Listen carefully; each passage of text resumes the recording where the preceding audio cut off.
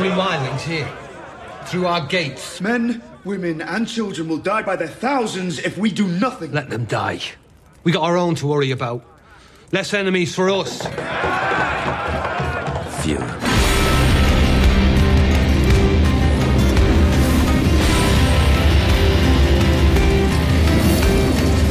Ladies and gentlemen, welcome to the Westerosian School of Grammar.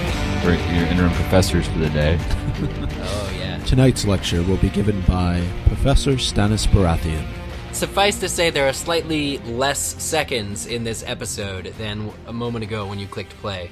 Or is that fewer? Only time will tell. Maybe the answer will become clear as this episode progresses. We are your interim professors. For the span of this episode, thank you for tuning in. This is Game of Owns. We're here for you. Yeah. We've always been. Good to be back. And I'd like to say that we always will be, but sometimes you must kill the boy. On this 275th episode. Oh, man. A bit of a landmark, a little bit of a milestone. Yep. Centuries old. I don't know if it'll ever be made this way again. Man, we're 11 quarter centuries, or 11 quarter hundreds old. Apparently, Eric needs to go to math class. Yeah, so tricky math here. Tricky yes, math. very tricky. This is the first episode that we got to see that wasn't leaked on the internet, and just the whole feeling surrounding it was much different in terms of nobody knew what was going to happen, and there was nothing out there on the interwebs or on social media where you could potentially get spoiled. And I thought that really the other side of it that was interesting to me was that from a Sullied perspective, you were developing even more storylines where you weren't entirely sure where they were going. So Sullied was sitting in the same seats as the Unsullied, kind of like Stannis was sitting amongst the Night's Watch. He was just watching silently. He's just a man of the people. And just think about that. The king, the proclaimed king of this land, the one true king, according to Davos, is just sitting there next to Davos, his right-hand man, well, kind of. I think he was chewing sunflower seeds. Yeah, he's just sitting there critiquing the speech, pointing out grammar mistakes. I really felt like the writers have done such an amazing job endearing Stannis as a character to the audience, and I know that has a lot to do with Stephen Delane and his portrayal of him. But he's just had these moments. He had a moment with Sam in this episode. Yes. Keep reading, Samuel Tarly. Yeah, he's cool. And you never would have expected this character to be a cool character back on Dragonstone when, he was all curmudgeonly. And now he's actually, he's had some good one-liners, and you had that scene with Shireen last episode. It's just... Yeah. It's happening. It's character development, yeah. And we can't go any further into the episode without holding up hands of applause for Brian Cogman's places of mystery, places of unrest, places of unknown. Not to be redundant, but the place we visited toward the end of this episode that is going to be on our minds for the next several consecutive blocks of days, hours. I hope that we get to see it again. I'm not sure what mechanic that would serve, but it was dive into what a place, real Ice and Fire lore, and insanely exciting. But yes, Stannis Baratheon. I'd like to say that I saw across the internet. It's been a day since the episode has aired, and we received an incredible amount of feedback. It has been a fabulous few days in the community. This is the first one where I feel like so many people were on an even playing field. We all entered it with our popcorn on our sides and or whichever snack you chose to have beside you. And it just happened, and it flowed, and it felt unlike, for me, any episode of Game of Thrones that we've ever gotten before. And seeing people who wouldn't resign to Stannis's likability slowly have their icy armor chipped away, much like Brienne warms up to Podrick on a cool autumn creeping into winter's day. It felt nice. I'm liking how this fifth season is turning out. I agree. I think that it was the first glimpse into a part of the season that none of us have seen prior in the sense that, I'm talking about in the global sense, right? Because these episodes had been leaked, as mentioned earlier. Brian Cogman, to your point, Zach, did an amazing job crafting this episode. I think for the first time in a long time, we were able to see all three dragons, which we'd have to go back into our research database to find out the last time that's happened.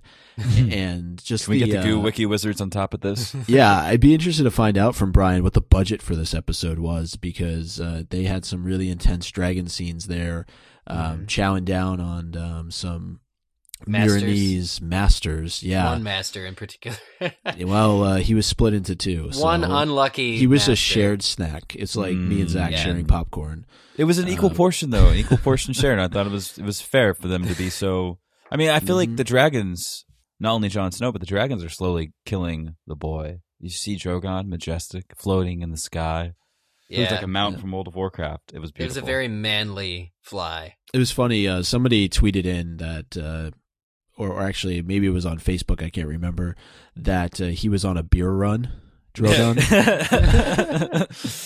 Just heading down to Old Valyria for the old wares. I love the idea that he hangs out there, that it's some sort of ancient calling ground. Valyria, like that's just kind of where he's Valyria. Yes, this ancient city. Of course, we'll talk all about that later. But with the dragons and the scenes, talking about the budget of this episode, I wanted to mention even that brief underwater sequence at the end. I mean, water is, from what I understand, extremely expensive to especially in California.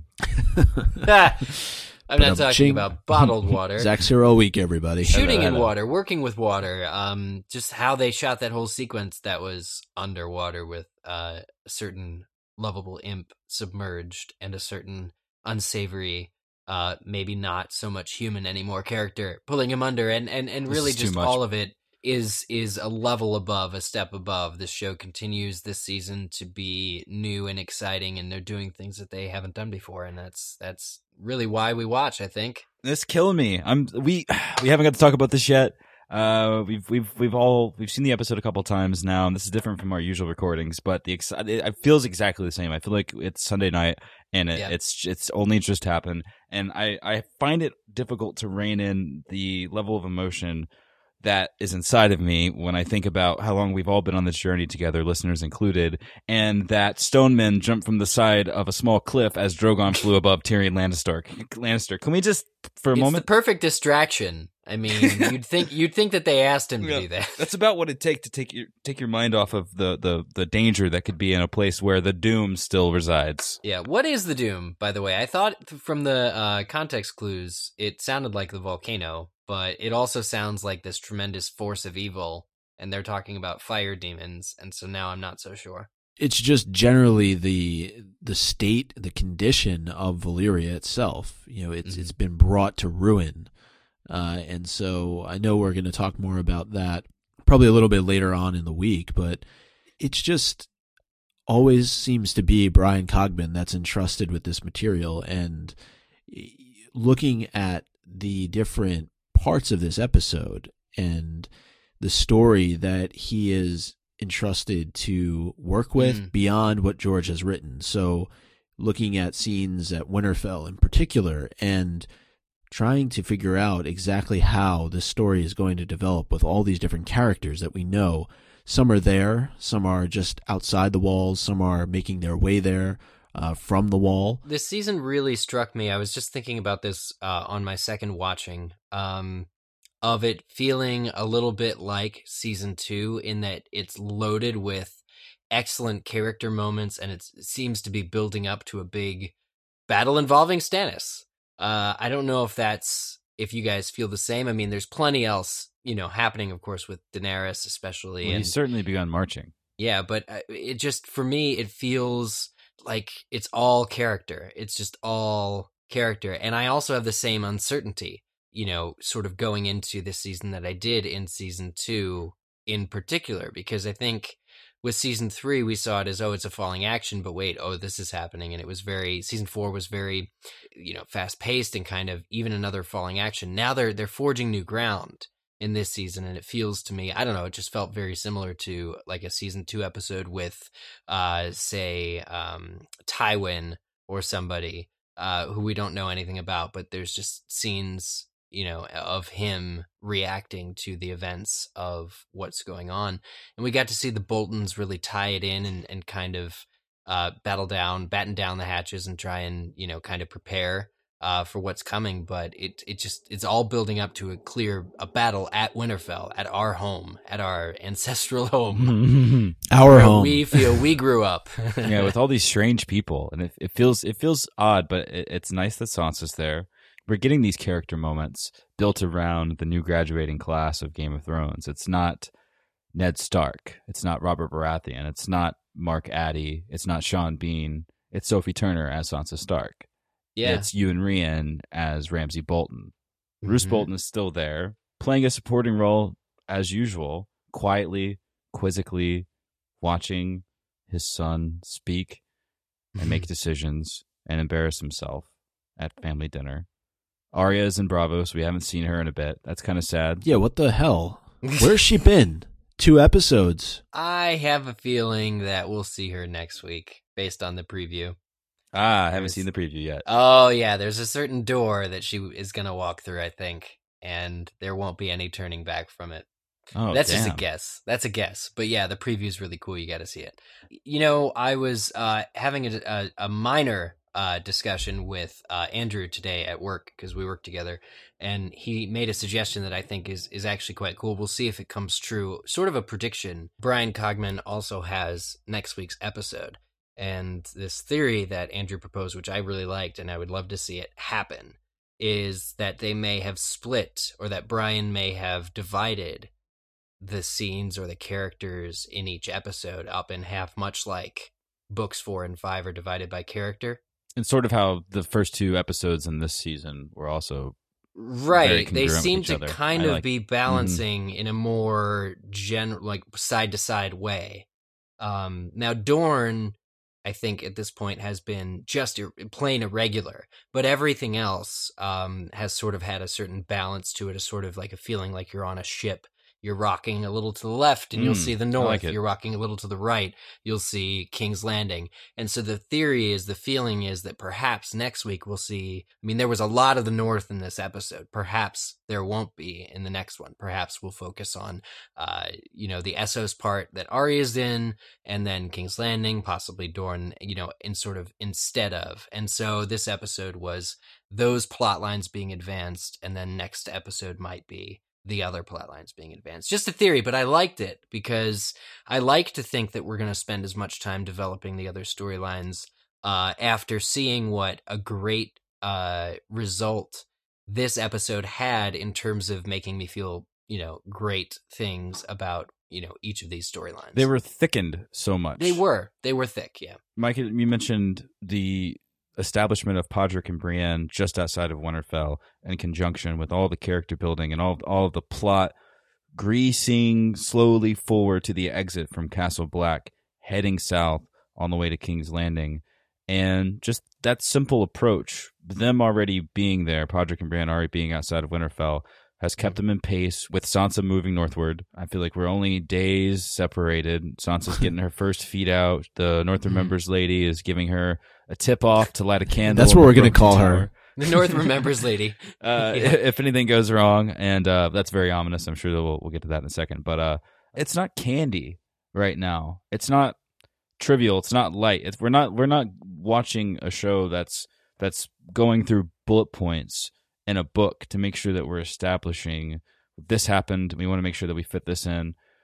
I saw complaints on the internet about how much time was spent with the Boltons in Winterfell. Oh, and gosh. I certainly felt a little. It was different because that's not usually what happens. We're used to balancing so many people. We're used to nuggets. I'd be interested to know why they felt that way, because in my mind, you really do have to establish these characters and tell a story, because you can't just have in one episode them talking about Stannis laying siege to Winterfell and the next episode it happens without providing any context to who these characters are, because we're assuming that it's going to be a battle, and we're assuming that people are going to die. And I think that that's the groundwork that's being laid with Brienne and Pod traveling north, Sansa being in Winterfell, the Boltons being there, learning about who they are. Miranda and Ramsay, their relationship too, yeah. Yeah, you need to really provide context to who these people are before you just off them. And I'm not saying that's going to happen, but I would think that not all the people who are going to be in the North, in Winterfell, are going to survive by the end of the season. It's just not the way of Game of Thrones and not the way of George R.R. Martin. So I would think that people would have actually enjoyed sort of a slower paced show where you're actually getting insight into these characters, learning about Ramsay's backstory, learning more about Roose Bolton, seeing the relationship, to Zach's point, between Ramsay and Miranda, getting an idea of what Miranda is really up to here, and knowing that she could be the biggest threat to Sansa moving forward, not Ramsay, because Ramsay is going to act in the best way possible to please his father, especially after he made an ass of himself at the dinner table. Right. Theon / Reek was amazing in this episode. He's amazing in every episode because of the way that he, his character comes across. But there were just so many moments in this particular episode for me, as it relates to the Winterfell storyline. The mentions of Ned and Catelyn by Brienne, and then with Sansa walking up to the tower that Bran fell off of and looking up exactly how Catelyn looked up in season 1, and remembering and discovering Theon / Reek, and just that the whole dinner conversation that took place. It was a throwback to the Starks, and I'm wanting to learn. It. Listen to you. What is going to happen here? You're right? Smiling. I can hear you. Who are these people that are, helping Brienne and Podrick, relaying messages to Sansa? If she's lighting that candle, who is she lighting it for? Is it Brienne? Is it? That's what I was wondering. The Umbers? Is it the Reeds? Like, who is out there that is going to come and help her? I was hoping Benjen creeped down to Winterfell and he's just in hiding. I was like, what if it's another Stark? That would be amazing. These were my thoughts, though. While watching, this felt so mature. It felt we didn't have an agenda. We were allowed to comfortably spend time with so many of these characters and really feel the flow and feel the conversations, to see the emotions. So much of what Alfie Allen has done with Reek's character, he's acted with his emotions and his face, partially no dialogue. So much of his character is given to us through his eyes directly into the camera, through his shudder directly through the camera. And when he does speak, we get that slight stutter, we get that inferior, shaky tone. And we were able to have so much of that. We were able to see him lie in the kennel. And that so much, I'm having trouble speaking about it because I'm having all of these flashes of scenes from the moment he was tied up to where he is now, and the place that he grew up as a squire, sort of as a prisoner, waking in a kennel to see Sansa Stark saying, "You shouldn't be here." Yeah. Micah, you were mentioning standing outside of the tower and looking up like Catelyn did. We're in the 5th season, and so much has happened that has separated us from the time, not only years in our real lives, but even if you're going back and rewatching the show, and unless people are marathoning these within days of one another, these are practically 10-hour seasons separated between 1 and 5, and you've got a good handful of those. We have a legacy that is being built in front of our very eyes, and it's great to see that years later, the dedication to connecting back to those original things is still there, because it would have been a different beast than it has, but the show has stuck so true to its roots and has done nothing but improve and give us even more presence. This was a very mature episode. I loved it. The acting at this point, too, is so good. The character's so developed that you have emotions you don't even want to be having. There's fear there. I was hanging on every single word Ramsay uttered in this episode, and some of it was nonsensical. Some of it made him an asshole, but I felt fear for Theon or Reek. When he asked him to get on his knees, I didn't know what the hell he was going to make him do. It's terrifying to watch along and to still care for a character who many have written off, or who Sansa really could be detrimental to his health as well. You know, and it just, he doesn't have a single friend there, and he's not in a good position. But just watching sort of as Ramsay paraded that creature around, as Roose said, just the reactions, the looks on his face, as you said, were spectacular and nothing short of deeply moving. Absolutely. And Sansa is somebody that we should all be worried about as well. You forget that at times she's surrounded by people who have murdered her family. Roose killed Robb and Catelyn, not directly, but was responsible for her death. And then you have Theon, who is responsible for the death of Bran and Rickon, as far as she knows.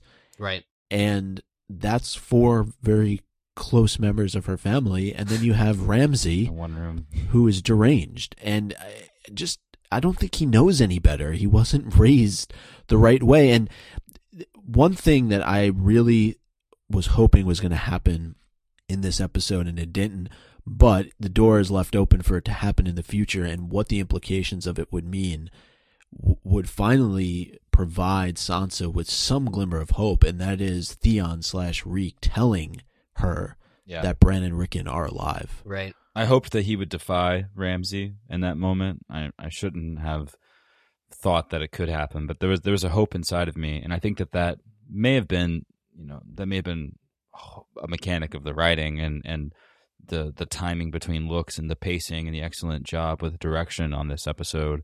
The silent looks from Roose, the fact that he really, I don't want to say that he didn't have the courage or gall or audacity to speak at length in front of Sansa, but he really didn't. And what that does is give us more anticipation, because we'd love to see a conversation between the man who did that to her older brother and to her mother. But we're not even getting that payoff, and they were sitting in the same room. So that's a nice little treat. Roose is very controlled. Sansa was extremely controlled during that entire scene. I mean, it was shocking how stone-faced she was about the whole experience. Just the entire, from first seeing him onward. She basically very coldly, very calmly asks Ramsay, "Why are you doing this?" She knows that she's being tortured, and it's something she's extremely familiar with. But she holds her tongue, she stays there and bears it. And don't you know, there's a reward because Roose kind of makes up for Ramsay's bullshit by announcing his kid. So I think that that scene, though, was very odd for me at first watching, because I thought, this is odd for Ramsay to be showing his cards. Ramsay very clearly cannot contain his enthusiasm for torturing people, and there you go, it's right there for everyone to see in this scene. And I thought it's very unwise of him to show his colors so blatantly. But was it intentional? I don't think so. It was all because of Miranda, and she is the one who put Reek at the forefront of this entire situation. Who knows if that would have ever been revealed to Sansa. Eventually, at some point, we could imagine that she would have come across Reek. But the reason why he's now doing that is because she forced he's now his hand. Known entity Yeah. is because she forced the whole situation. So she is somebody that we have to watch out for, because she's stirring the pot a little bit up there. Ramsay knows that she knows, and being the kind of person that he is, he just can't let it go. This had to happen. I mean, it was not smart. It was not an intelligent thing to do. I don't know. It just kind of painfully played out for all of us, making him apologize, serving the wine, Bruce just watching like, are you seriously doing this? Yeah.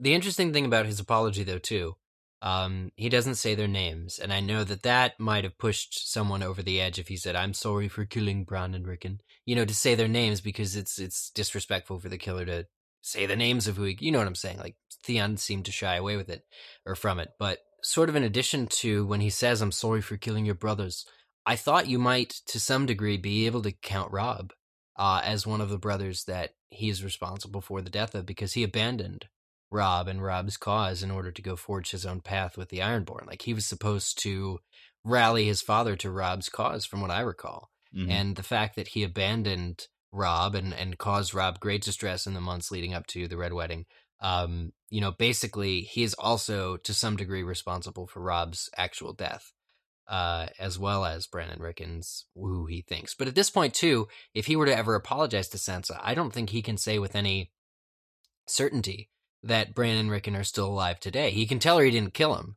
but Roose himself sent men or one man Locke after the kids, and their fate is uncertain. I know of at least one of them who won't be in this season. And it's just like I'm still holding out for I hear your laugh, Zach, but I'm still holding out for a Rickon scene. I saw Rickon in the previews, and I was like, "Is Eric getting his wish?" I was thinking, God, seriously, did this happen? I fucking hope so, dude. You didn't see Rickon when he popped out from underneath behind the stone men. The stone men, Valyria. In the hood that protects him from all the invisibility cloak. It's enchanted. Then he just popped back down underneath the rock, and who knows where he's going to turn up. Terry again. got her wish. The smoldering rubble. Didn't Terry say the smoldering rubble? I'm having a serious problem thinking about old Valyria right now and not getting distracted and wanting to talk about it. I know. It's insane. There were stone men. They had so grayscale cool. all over. There's not a salve for this. Not that they know of. Where's Stannis Baratheon when you need him? We've heard about grayscale. It's gotten passing mentions in each episode from across the world. Everybody's talking about the stone men. And it turns out this is who they are. They inhabit, Valyria, but they are afflicted in such a way. And really, I don't want to talk about the end of the episode for too long, but there may be hope, because we saw how Shireen Baratheon is not dead. And I can only hope that Savior Jorah Mormont, Tyrion's unlikely savior, can, perhaps not have to die one day. I thought it was a great effect at the end of the episode to make you think, a la The Sopranos, that the episode was over. Mm-hmm. Obviously, with The Sopranos, the episode and the series is over, but you were left wondering, is this how episode 5 of season 5, the halfway point, is going to end after Tyrion what they did to us last week when they left us wondering if Barristan and Grey Worm were really alive, and now they're going to do the same thing with Tyrion? It cheapens how I feel for Jorah now, because it's like a moments before I was like, oh my god, is Tyrion dead? Now I'm like, oh, okay, Jorah just has grayscale. We've heard that's Lifeguard curable. Jorah. Yeah, it's fine. He's on next season of Baywatch. Give him mouth to mouth. Yeah, I wonder how that worked. But let me tell you, in the book, the chapter ends with him going underwater, so you're wondering if he's going to make it for quite a while. It's old Arya axe to the back of the head technique. Yeah, exactly. George is very, very good at creating those chapters. So it was a scary moment, because there he was on the boat, and then he's under the water, and you don't know, with these stone men pulling him down, if he's actually going to survive. We have well-structured plans to dive into the end of this episode. We're gonna dive. I don't think he dove in. We're gonna belly flop in to fall into the end of this episode on our follow-up episode this week with lots and lots of study and preparation. We're very, very excited about all the things here. We know that so many of you at home are, but it's hard not to go into it. It's hard not to spend 3 to 4 hours talking about things that have happened in this episode. Really, like I said, I was a bit taken aback by some of the negative things I saw on the internet. People being disappointed with how much time was spent at different places. But I urge, if anyone is feeling that or felt that and hasn't watched the episode again, watch it again and appreciate that this is a process, and we're mid-season 5, and so much is yet to happen. 2 seasons remain that we know of. There could be more. Who knows? The future is so uncertain. But right now, there's another wedding that has yet to happen. We have 5 episodes left, and this was a journey. This was a slow sail through the middle of the 5th season, and it just felt right. It felt right. Seeing Stannis sit comfortably at Castle Black, talking to Sam while how did it feel when Stannis walked into a room and spoke to Sam in the way that he did? He said, "You're no soldier, but or you don't look like a soldier. But that wasn't necessarily, I mean, it wasn't a non-compliment. It was, you have value, or you're providing value for, that's going to save all of our lives by reading. Keep reading, Samuel Tarly. Keep reading. Mm-hmm. Absolutely. And it's really, again, to what you were saying earlier about Stannis becoming endearing or lovable in this season. I mean, can Brienne just not kill Selyse instead? Would that be a nice compromise? Because Selyse is a total bitch. We're really are we in agreement here that Brienne is going to kill Stannis? I guess do I missed we agree? this. Yes, I feel like she's gonna fuck shit up. We were in agreement that Grayscale would get the kind of attention that it did. I just feel it's hard to say, with screen time being so valuable on this program. It's just it's all conjecture, right? That's her plan. That's her plan. That's what she her wants plan. to do. Yeah, exactly. Yeah. It's not our plan, but a lot of people have plans, and I hope that her plan fails. Simply put, yeah, we know all these characters are going to meet at some point in the not too distant future, or at least they're all going to be in the same general geographic region, and we don't know what the end result of that's going to be. We can only speculate, and that's using half context the fun. clues. Stannis Baratheon warming up this much when it's so cold in the north. Dodgy, especially when he could have been so warm in the hearth of Dragonstone, and he wasn't. So it's just I agree. They're doing a lot to develop his character and to show some different sides to him that maybe none of us really knew exist in reading the character that George has written into the book. But I really enjoyed the scene between him and Sam, not just because he told him to keep reading, but even going back a little bit before that, when Sam is in the library with Gilly and he's talking about the Citadel in Old Town, and that being the place where they train all the maesters. And even earlier in this episode, we got some clues from Maester Aemon himself that he is on his way out, basically. He's old, and we don't know how much longer Maester Aemon is going to be around. And this idea... Hey, that's his plan. We don't know what's going to happen. Maybe he'll take We're Brienne all in with him. agreement that, no. It seems like Sam could be potentially setting himself up to become a maester. He even says so himself, that's something that he wanted to do growing up. So I missed that. That's cool. Is this the direction that Sam is going to go in from a character standpoint, and are the books that are at the wall enough to learn about what is coming in winter? You know what it's got to be is Cersei's got to exile Maester Pycelle to the wall, and Pycelle's got to have a redemption arc where he teaches Sam how to do it. And Pycelle goes there and he's like, "Is this every book that you have?" And then Sam thinks back to when Gilly asked if that's every book that there was. I know what Obsidian is. Also, it was interesting how Stannis talked about how there was a lot of that on Dragonstone. Yeah, he's like, I know what it is. It's like, I got some of those. This scene it did so much. Not only, it's easy for us to harp about the one true King Stannis Baratheon, first of his name, because it is what it is. I mean, I think that's fair to say. But when he walks in and he starts the scene, this is again following Gilly and Sam's excellent moments together. He mentions his father, Randall Tarly, which is a sore subject, and he had just been mentioned in that conversation with Gilly about how he wasn't really a reader. And we know about what Randall did to Sam. Refer back to the first season. Robert's battle against Randall Tarly at Ashford was the only one that he had ever lost. He never listened. He went west too soon. His father's a fine soldier. Sam doesn't look like a soldier, etc. But then he gets down to the reason why he's here. And he says, "But I'm told you killed a White Walker." And this is, the Stannis that we were speaking about last season, heading to the north, answering the call of the men at Castle Black, wanting to know more about this impending threat rather than only his claim on the Iron Throne. He's educating himself, a bit like Davos learning to read. He was expecting, I think, when Stannis walked in, did you notice how he walked to the other side of the room? He was looking for someone else. I mean, he was looking for Sam, but he didn't know that this was Sam. I don't know. when you get a name like Sam the Slayer, it kind of precedes you. bit. He was looking for a warrior. He was looking for Randall Tarley's son, and he found him, and he still found just this innate respect for him. He did. They just made this eye contact, man. It's all about the eye contact. Easy.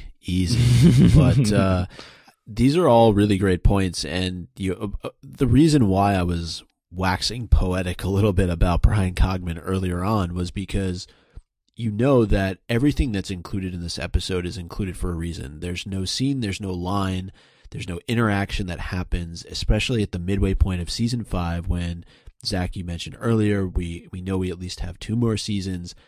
Nothing is in here that's just kind of fluff. And that's why I was interested as to why people felt the way they did about how it seemed as if they were wasting time, quote unquote, building up certain characters or spending time in certain geographic areas like Winterfell, but know that these scenes are here for a reason. So whether it's to set up something that happens in the future or to provide us a little bit of insight into these characters and what's to happen to them, it's all important. And I think that that's why he was entrusted with this material. Like the books, the television show is clearly playing the long game. And I think you could reference the things we've spoken about so far in this episode. I'm sure all of you listening are deep enough into the lore to understand and to be able to apply that. We're going to be able to look back on this in one day and see it as all one congruent piece.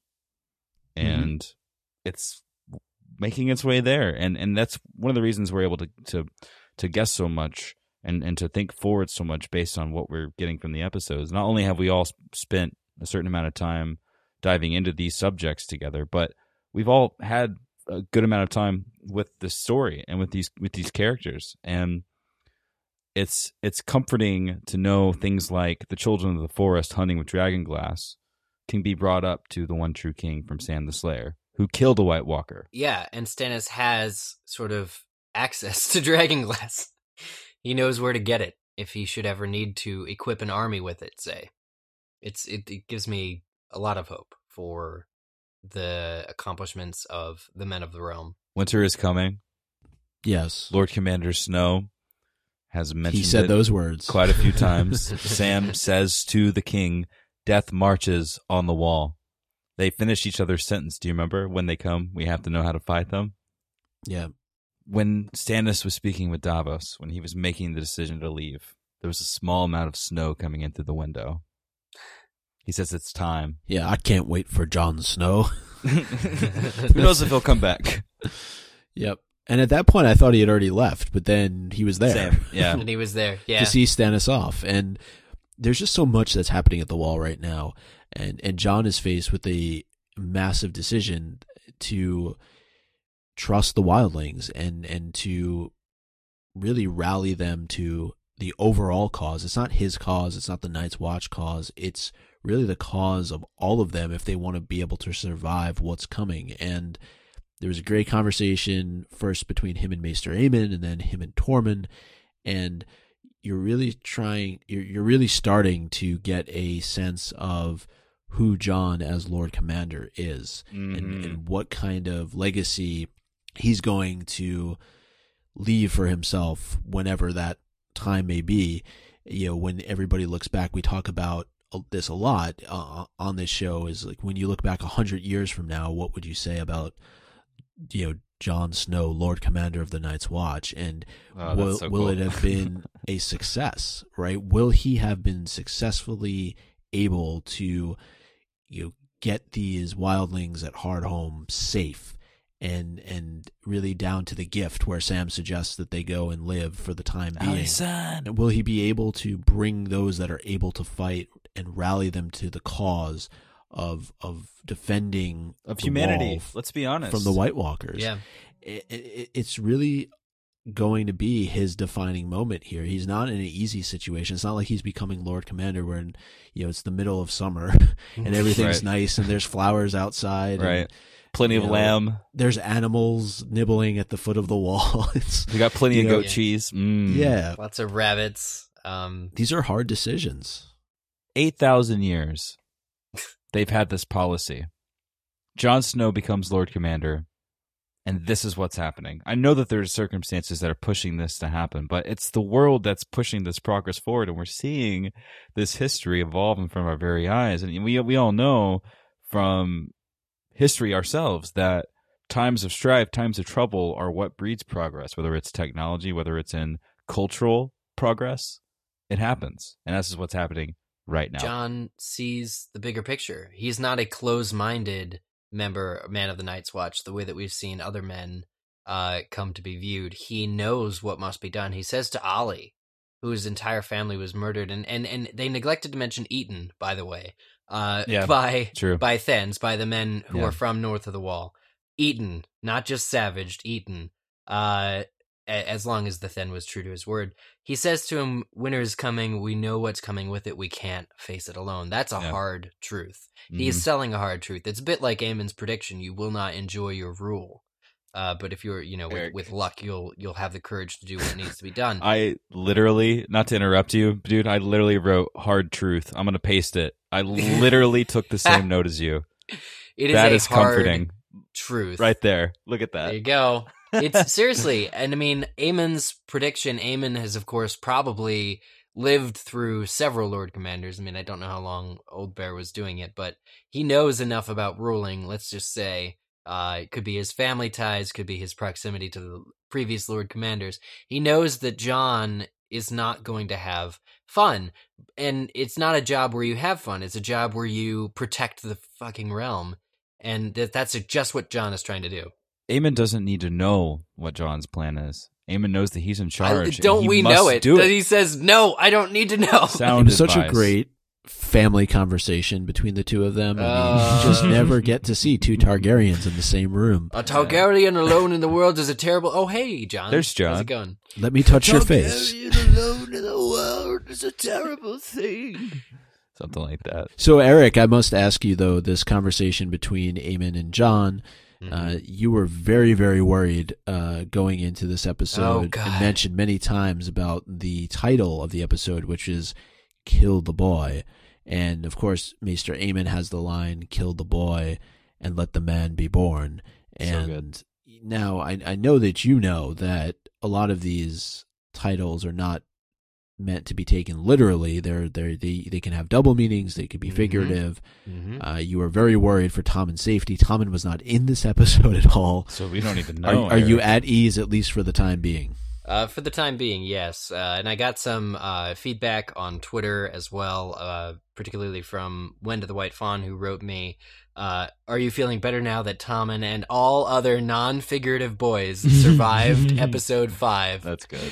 Hashtag Game of Thrones is never too obvious, or never so obvious, wink, wink.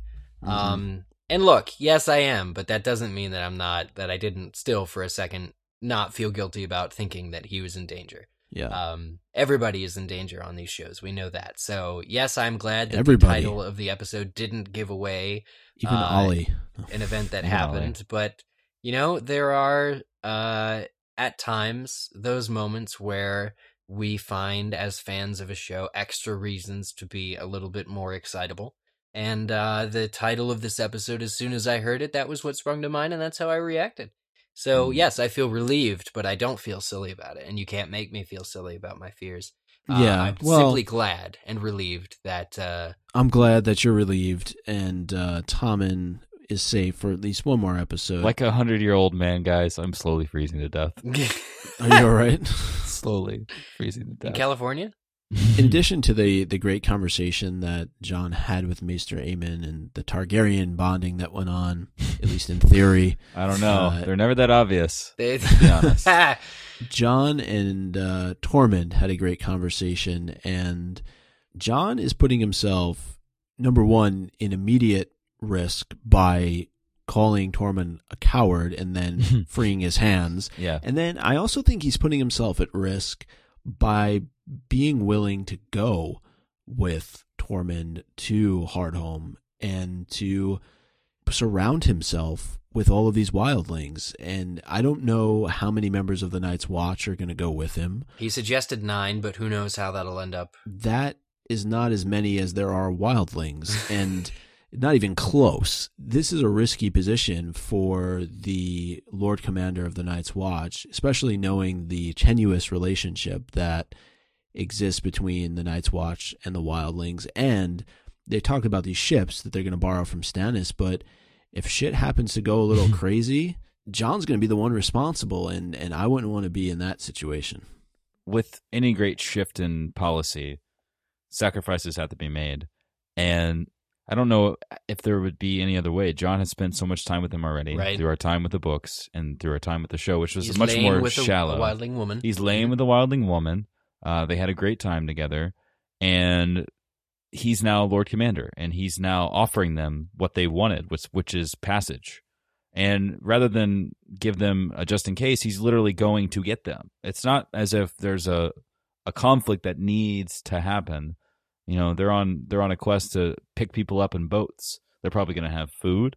There's going to be drama, I'm sure, and I'm sure it's going to. I mean, I think we saw just in the opening day in the life. Yeah, the day in the life, just the opening footage before. Yeah, pretty sure they were like brandishing a sword or something when they arrived. And you're under the assumption too that all these wildlings are just going to agree. Well, no.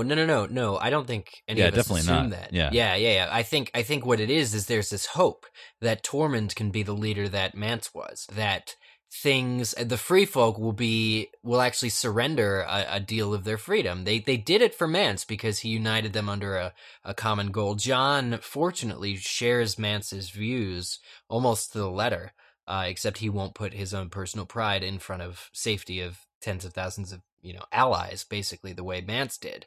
But Jon and Tormund going off to this thing, I mean, Jon didn't have a choice. Tormund had that quote, they need to know the ships they're boarding won't be torched in the middle of the sea. Like, that's fucking right. But at the same time, they're on these ships, and each one of the free folk are self-proclaimed free. And if a single faction, like, say, for instance, those curmudgeonly Thens, are a little bit more hungry and don't want to agree, they're perfectly free to cause strife and burn those boats themselves. I mean, this is a dangerous situation because Jon really doesn't. It's not like in Westeros where your liege lord commands some sort of fealty or loyalty. Nobody bowed, and Tormund told Jon nobody will bow or kneel to him, and so this is terrifying because, seriously, if any small percentage of the people that are north of the wall or hanging out at Hardhome don't agree, then immediately you have a war. And that's sort of the problem with dealing with like a bar fight. These types of people. Fortunately, pretty much the only armor I think Jon really truly has is the fact that this army of the dead is coming for them. And that's the same thing that Mance used to get them to even march with him, because as we learned before, factions don't even like each other all that much. Yeah. I mean, but they're being asked to live together, and it's all because of this threat of the dead. And if they can't get it south of the wall, they're going to become that army themselves. This is dangerous. This is very dangerous. And that's why the meeting of the men at Castle Black went this way. I know that some of the complaints were shallow, and we think of freedom and we think of inclusion, we think of not segregating people, but it's easy to forget the kinds of people that inhabit this large body of people trying to make their way south. I'm going to be a little bit more redundant with the word people because it's hard to give them. I know they don't like to be called wildlings, so trying to be a little bit more PC. The free folk. The free folk. There we go. But at the end of the day, there are so many variables involved with this decision, and we can only hope that, like you said, Eric, the threat of what is coming will allow them to see reason and to not kick up dust for dust's kicking's sake. Because the Lord Commander is going out on a limb here, and he's organizing this travel, and he's letting everyone through and giving them land and hopefully some shelter from the onslaught. The snow that's falling steadily as winter comes. I almost can't handle this implication of what we're about to see, the setup for the season after this that I'm already getting excited for, and for that damn next book. Yeah. It's a lot to take in, and I think that it's really important that we spend a lot of time in the different places that we were in this episode to help really develop the story and to think through all the implications of what's going on with these characters in their respective areas. And we got even at the wall of all places, a mention of Daenerys from Sam, who's reading a small piece of parchment Huge to moment. Aemon to give him news about, I guess, would be his great-great-grandniece. Yeah, something like that. Or They're related. something to that effect, yeah. They're really They're related, yeah, thanks. Cousins. That makes it beautiful cousin. much easier to digest. But you can tell that there's this longing in Aemon's voice when he's talking about her. And, he talks about her. He's, oh, she must be this great woman, this great ruler of sorts. And She is. She is. And she showed it in this episode. Well, for sure. whoever wrote that letter, first of all, also thinks so. Can we? I thought it might have been Barristan or somebody that was a part of her council. Wouldn't it be weird if Barristan was also spying on her for the West? Like, I don't think it was a For letter Mr. about Aemon. spying, though. I think it was probably, To begin the political campaign of her coming back west. that's true. That perhaps does need to That happen. letter possibly went to more than one person. That letter might have went to many, many people across Westeros. That's a good idea. Like, I like that idea because it was very favorable for Daenerys. It was talking about how she was determined to secure the freedom of the people of Meereen. And that's true. It's not biased. It's not terrible to say that she is dedicated to that specific cause. And she talked in this chapter about people think I should abandon my children, but that's not what a mother does. And of course, at the time we think she's talking about her dragons, but I think it also means like all of her constituents, all of these people that are here for her, she doesn't abandon them. Dario wants to sort of, go back to the Pyramid District and secure them and basically root out everybody else, kill people street by street. But Dany won't do it. She finds another way. And I think in general, just going back to Meister Aemon, I mean, I really badly want to see those two characters, but they'll never, ever meet. I didn't think that Jon and Stannis would ever meet, and look what we have here. That's true. We have them saying bye to each other respectfully. Maybe too if good. she can just fly to the wall. Something. she Her could. gun's big I mean, enough. she See has the him means. in a couple days, she could make it. While he's still alive. He just needs to introduce himself. So he just needs to send her a letter and be like, "I'm watching you, girl. You got this." And like, seriously, how cool is it that he is like the last Targaryen? He's the Targaryen of the other dynasty, like of when they ruled last time. Yeah, He's a the connection. only person. He can provide you completely unique insight into what her destiny may be. Although Barristan did a heck of a job trying to remind her of her past. And let's start out talking about Daenerys again. That scene with the dragons, but she watches a man be burned alive. And that to me was extremely reminiscent of the stories that we've heard of the throne room and what the Mad King did. Basically, he watched people be torched alive. And this is something that, do we think that Barristan would have wanted Dany to witness this sort of a thing? I mean, this is kind of, No. I think that actually she was going against what Barristan would have wished in that moment. Yeah, definitely. Absolutely. And I think Missandei even counsels her on that a little bit later on in the episode, and that causes her change of heart. Maybe not deep down is she doing what she truly believes, but part of her believes that this is probably the way that Barristan would have wanted her to act when she does go and talk to his Darzo Lorak and makes the most awkward marriage proposal I think I've ever heard in my life. But to go back to what happens at the beginning of this episode, I think it's just instant reaction, right? It's how she's feeling, and she had a lot of the same sentiment I think that we did. Even Not though enough. Barristan went down fighting, he was still killed in a back alley of Meereen by a bunch of people who are Deserves hiding better. behind masks, right? Yeah. And that just doesn't seem fair. It doesn't seem right. And she responds to that by taking the heads of the masters of these Meereenese families and showing them, instilling fear in them and saying, look, you fuck with me and this is what's going to happen to you. Sorry, And you woke the dragon. This is what happens. Yeah. I have 2 dragons. They're hungry, and there's plenty of you guys to go around.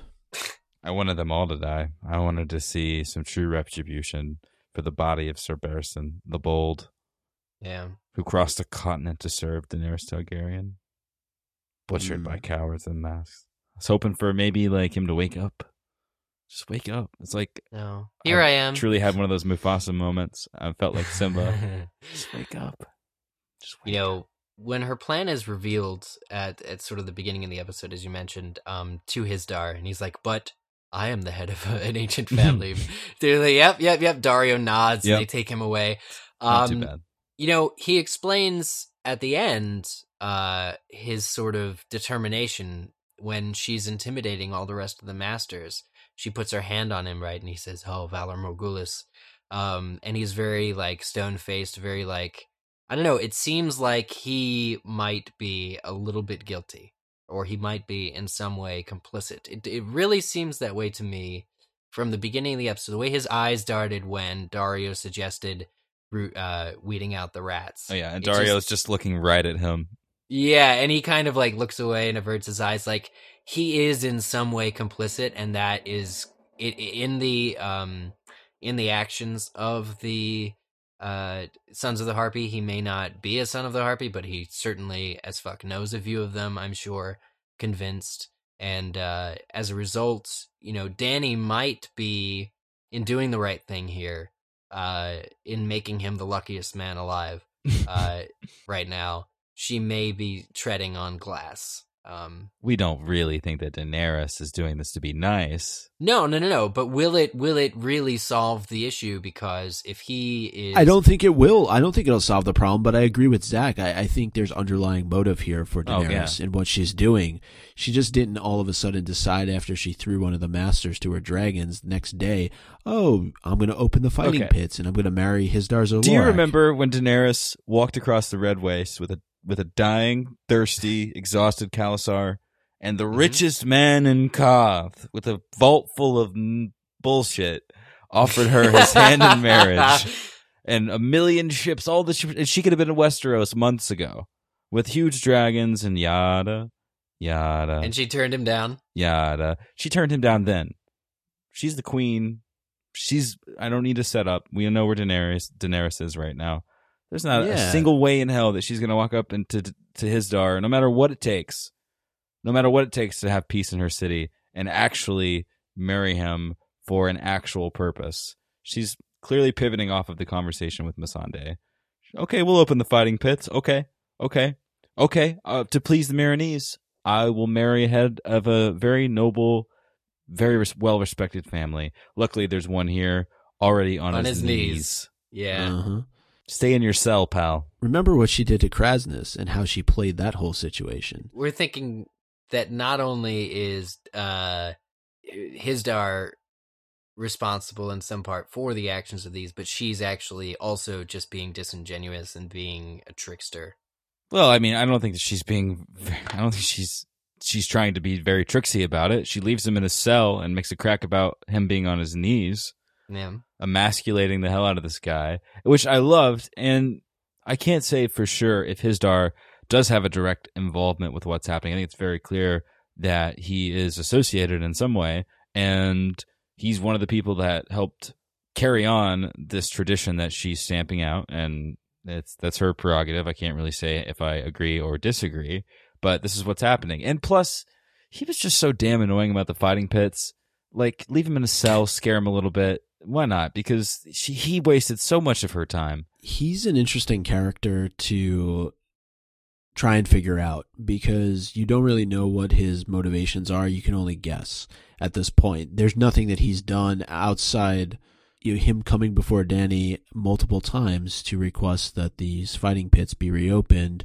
You don't know if that's just because he wants to see the traditions of his city continue to go on and really, in order to keep the peace, that this would be a way to solve that problem. Maybe part of him really does believe that. Maybe he's somebody who tremendously profits from these fights that take place in these pits. Right. And I can't help but think that there is something to Hizdar, and it all just seems too coincidental that these Sons of the Harpy would emerge and do what they've been doing in and around Meereen over the course of the last several episodes with, what happened in that brothel and what happened in the streets and the back alley to Grey Worm and Sir Barristan, and not saying that it was intentional for Barristan to die, but I don't think that Hizdar's hands are completely washed clean of all that's going on in Meereen. Yeah, I mean, time will tell if he really just wanted to see the traditions honored. I think that, honestly, I saw the value in what he was saying to her earlier about honoring the traditions. You really should meet people halfway if you're talking about centuries of this, that, the other thing. She found a way to do it where only free men are fighting. Great. That should have been an obvious solution a couple episodes ago. But hey, they're playing at something here. She's learning as a ruler. I just hope that her takeover, her Westeros, goes a little smoother. Let's just say that. She's facing a lot of issues here, and it's taking up a lot of her time. But frankly, I'm enjoying watching it, and who the hell knows where Westeros is going to be at in terms of what their king is, in terms of, I mean, everything is shaky. Cersei and the Lannisters / Baratheon don't have power there, and really nobody's in charge at the moment. And it's fun to think that so far along we still don't have a better idea of what the end game is or who's really going to be in power. I don't know. It's just the way the Daenerys storyline is paced.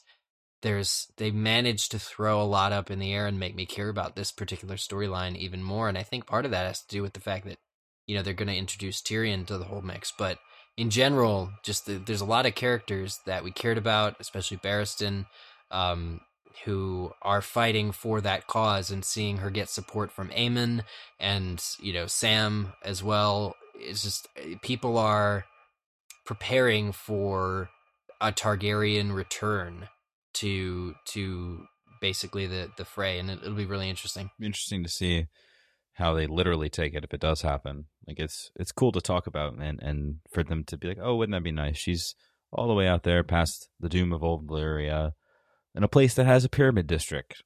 She has no need to come here. It has a pyramid district. Think about that. There's no pyramid. There's nothing that nice in Westeros. I mean, just Flea Bottom. There's a shit pipe that goes outside the shit pipe. There's a sewer that hangs through the middle of the city. Yeah. Only time will tell, and I can say that, like the three heads of the dragon, we are very delighted to share in this journey with you. I feel like we're all on a little small sailboat together.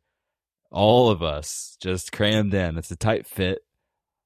Mike is at the head of the boat, just tearing off breadcrumbs, throwing it in the water for the seagulls to eat. Eric's down below, sipping ale with Theon Greyjoy, and I'm somewhere around the top of the crow's nest, just kind of looking in the sky, hoping for a dragon. I hope your little comparison there properly foreshadowed who we'd be giving our owns to. Zach in the crow's nest going to give his own to one of the crows, right? I'm with Theon. Well, let's just say that I had already planned, yes, to give my own. My own of this episode will be going to Theon Greyjoy. Shock. Thrilled and pleased and excited to be able to do this. But, I really feel there's a great enough deal of the recognition, memory of who Theon was within him still. I refuse to call him Reek. There's still enough Theon in him that the redemption storyline can still happen, that I'm so looking forward to. And at the very least, he attempted to lie to Ramsay about the encounter with Sansa. Is there anything you'd like to tell me, Reek? No, master. He fucking knew. He knew. You know how he knew? Because Miranda probably went and told him, this is what I just did. Isn't it crazy? And he was like, yeah, shit, that's crazy. Bite me again. So that probably happened exactly that way. But at the same time, Reek / Theon thought he could get away with it, thought he was protecting himself. That instinct that should, by all accounts, be completely beaten out of Theon at this point, that instinct to lie to save yourself, should be gone with his manhood with the rest of him. He's no longer Ironborn after all, but it's not. Own to Theon Greyjoy. Thank you. Good night. Mic drop. Oh, boy. How do you follow that I'm going up, to Micah? Stay in the same room at the same dinner table. And I'm going to give it to one Sansa Stark.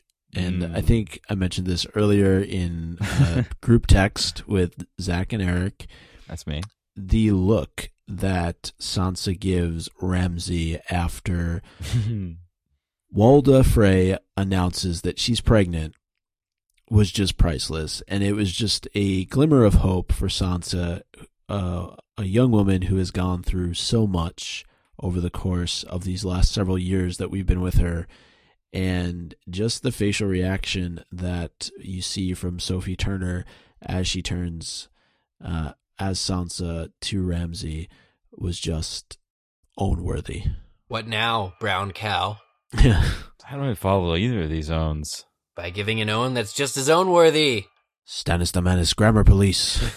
Where do you begin?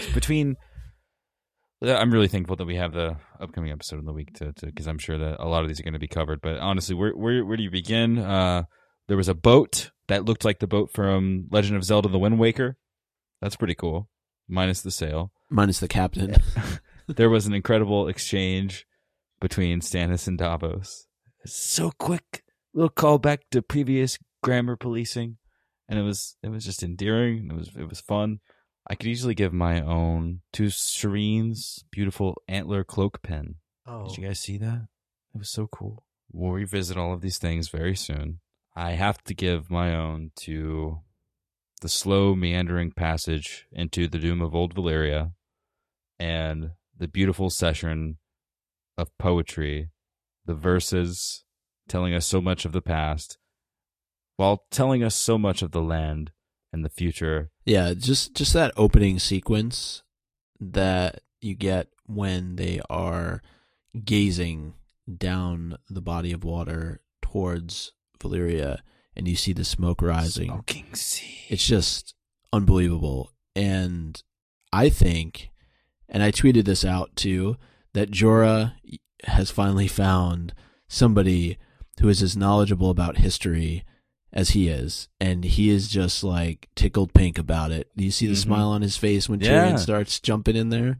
He nice. was like a pig rolling in his own shit. Like he's like, finally, I found somebody who I can talk to about this stuff. You appreciate poetry. I appreciate poetry. Yeah, and it was just a great exchange, and honestly, it's combative to be one of my favorite scenes, my favorite sequences in the show thus far. I thought it was just, that kind of thing is, if you've listened to the show, you've probably picked up on the sorts of things that I gravitate toward, and it just did so much to expand the world, and I felt like it did such a service to the lore, and they used two of my favorite characters to do it.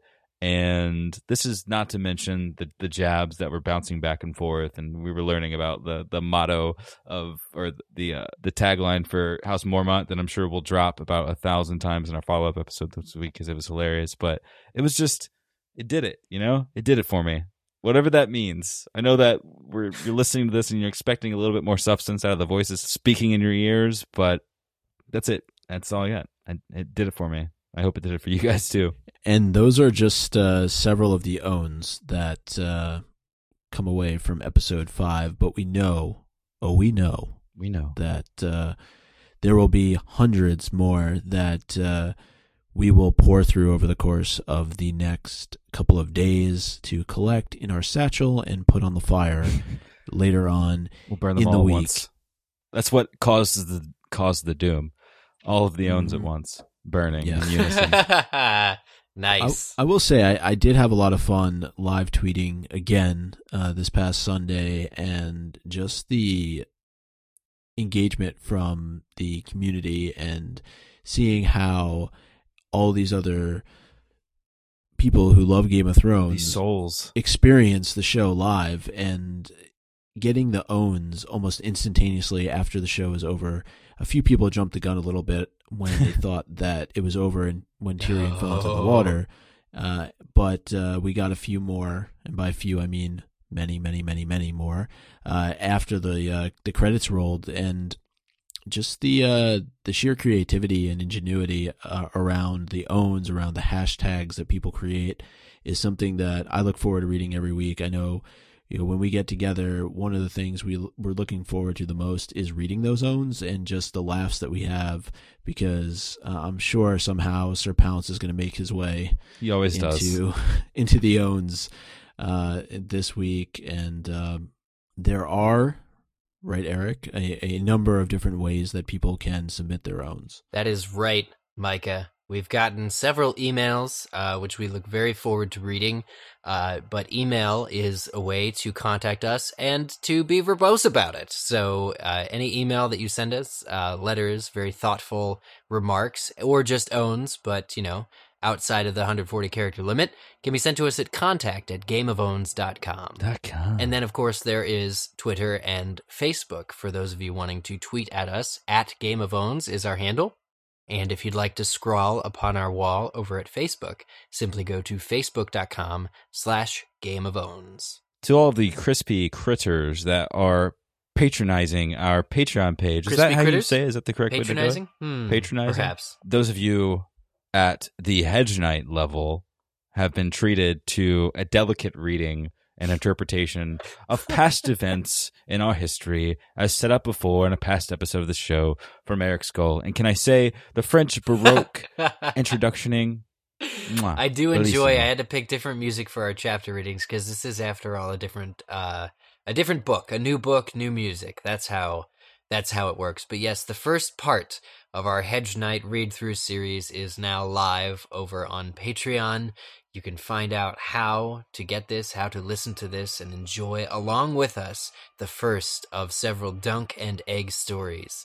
And just the little bit that we were able to read the other morning and release immediately to our adoring patrons was wonderfully exciting, and a lot of good old history, and going through the families that are all at this tournament or tourney. Again, just reminded me how rich the backstory is for this world.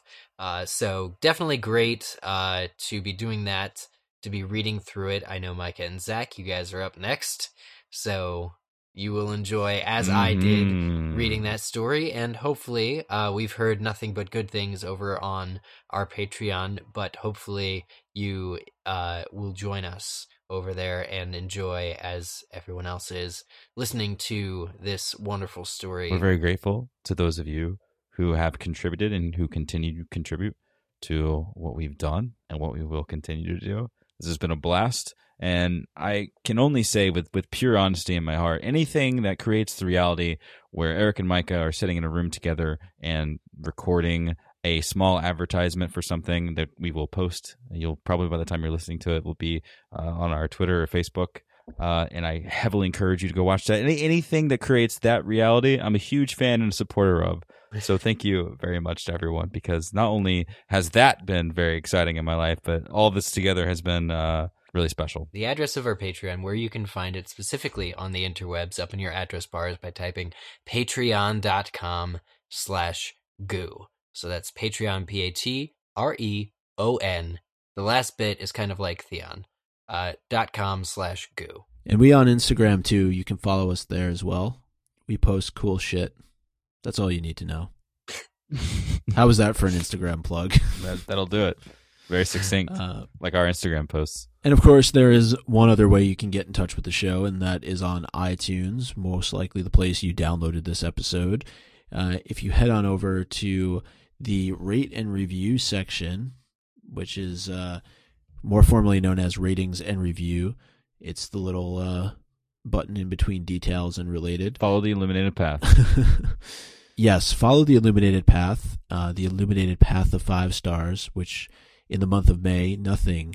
I don't even know how grammar. I need stats. Nothing fewer than 5 stars is acceptable. Finally. We're now grammatically correct. Thanks, Stannis the Grammar Manus. Nothing One fewer true than king 5 of stars is grammar. acceptable. This is perfect. In the month of May. iTunes is really a place where those who are interested in additional Game of Thrones content, i.e. podcasts, can find out that we exist. And the way that they do that is by reading the reviews, finding out what's hip, what's cool. And we are definitely all of those things. All two. We appreciate you leaving your feedback in a review, but also clicking on all 5 of those stars, because, shit happens. You may get grayscale if you don't. Ooh. That was a threat. The threats are back. That's scary. I hear it's a bitch to scrub off. Just ask Jorah. Anyway, we thought we'd read a couple of these reviews because it has been a while, but we've gotten in several of them over the course of the last couple of weeks. And first one here is from Lily, I guess. So if you guess Lily, so do we. She Lily, I says, guess. Excellent. My favorite Game of Thrones podcast. I always like to listen and debrief. Good banter and interesting commentary. We Interesting guess. review. Thank you, Lily. I guess. Yes. Also, we heard Yes. from Old Brown Wookie, who says, the podcast that owns all others. I look forward to this podcast. It's the highlight of some of my long drives. Great discussion, great host, great quality production. Keep up the fantastic work. I hope you're safe on Kashyyyk. I heard the highways are great. Gil Pound says, the best Game of Thrones podcast out there. I mostly love hearing Micah say, quote, we'll see, when Eric and Zach speculate on what's going to happen next in the show. The back catalog is definitely worth listening to. Great way to pass my daily walks with my dog, Sunny, the blind diabetic. Sunny! Keep up with your walk. That's the best review out there. 25 of 25 people found it useful. Well, I'll go ahead and read this next one, just so Micah doesn't have to. It's subjected, if that's a word. Micah, Sandus, where are you? Micah is the bomb diggity, in all caps. I don't want to yell it, because my direwolf is beside me, and he may become feral. The review is as follows. What else is there to say? This is an incredible podcast, and that every true GOT or a Song of Ice and Fire fan should listen to. That was very kind. Thank you. By the way, one of the co-hosts on this podcast has a baritone voice so deep, he could literally make you shit your pants just by listening to it. Wow. Who's that? I believe you're Terry? of you, Micah. Oh. So Well, be that's mindful of what you're Yes, causing. add laxative to our considerable list of talents. I do what I can. We also heard from our good friend Wooly Mamjeth. Holy shit. That's a good These one. people have some interesting iTunes names. They say, I like it. I like it a lot. A lot. So Perfect. we appreciate that insightful review. And then finally from Anthony G. Simply the Simply the best. best. Boo, boo, boo. Dean- Anthony Better says, than this is all simply the best podcast that covers Game of Thrones. I've listened to many of the dozens of related podcasts out there, and every time I long to go back to Game of Owns. The guys do a great job analyzing each show, and you get great sullied and unsullied reactions. Also, the ability to give your owns of each episode is the hands-down best way to interact with listeners and fellow fans of the show. If you're looking for a place to scratch your Game of Thrones itch, this is it. Yeah. Wow. Thank you, No, sir. no, that was I can't that was top that. excellent. So Yeah. I don't know what That's we're going to very do. We'll kind. just close the show. And I think it's important to mention that, these are obviously very nice in nature, and it's cool to hear these things read, but it's for due respect to the audience that cares enough to go and leave these words for other listeners to find, to stumble across. So we can't thank you guys enough for the kind words and all of your creative suggestions over the years. This community has been the guiding light in this process that we've all built together, and it will continue to be so. And I guess just while I'm on the subject, thanks again for making this season be so much fun so far. We're through the 5th episode, and it makes me sad to think that there's only going to be a handful more left. So let's do it big. Let's have a great time with it, and let's go out of season 5 with a complete bang. I'd love to do that. There's obviously a lot more to talk about from this episode. We've reached the halfway point of the season, which is insane to think about. We'll be 5 episodes further along before we know it. The season will be over. I'm crying we'll all now. be crying, There's but something in my eye. I'm already crying. there's Stonemen and Grayscale and the Doom of Old Valyria and So much dragons and imps and Falling snow, Jon Snow, lonely dragons, not so lonely dragons. CPR on a dwarf. This is where we begin, and our following episode this week is where we finish. So please stay tuned. We'll be here for you and with you, holding your hand into the end of season 5. And don't forget your owns.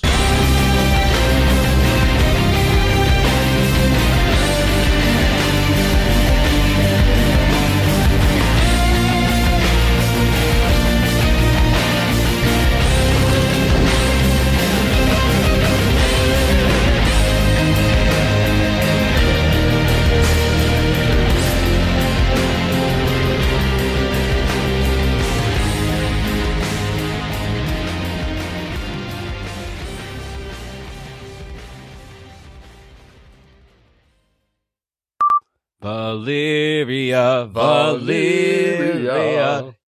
Clap. Clap. That's literally 2 seconds into my audio track. The doom rule unto thee. Unto thee. And Danny comes in and she does a verse. I want to go back home where my family is from. You still there? Yeah, we're here. No, it's just my connection completely dropped. So it's going to be an interesting night, I see. Like, basically, I touched on Winterfell and said how... shit. Damn. Like basically... 1, 2, 3. Valyria, Valyria, the doom is over thee. We presume to escape the stone men. What the hell's going on? From this side of the Colosseum. Grayscale is welcome to exist. We even have gray beer.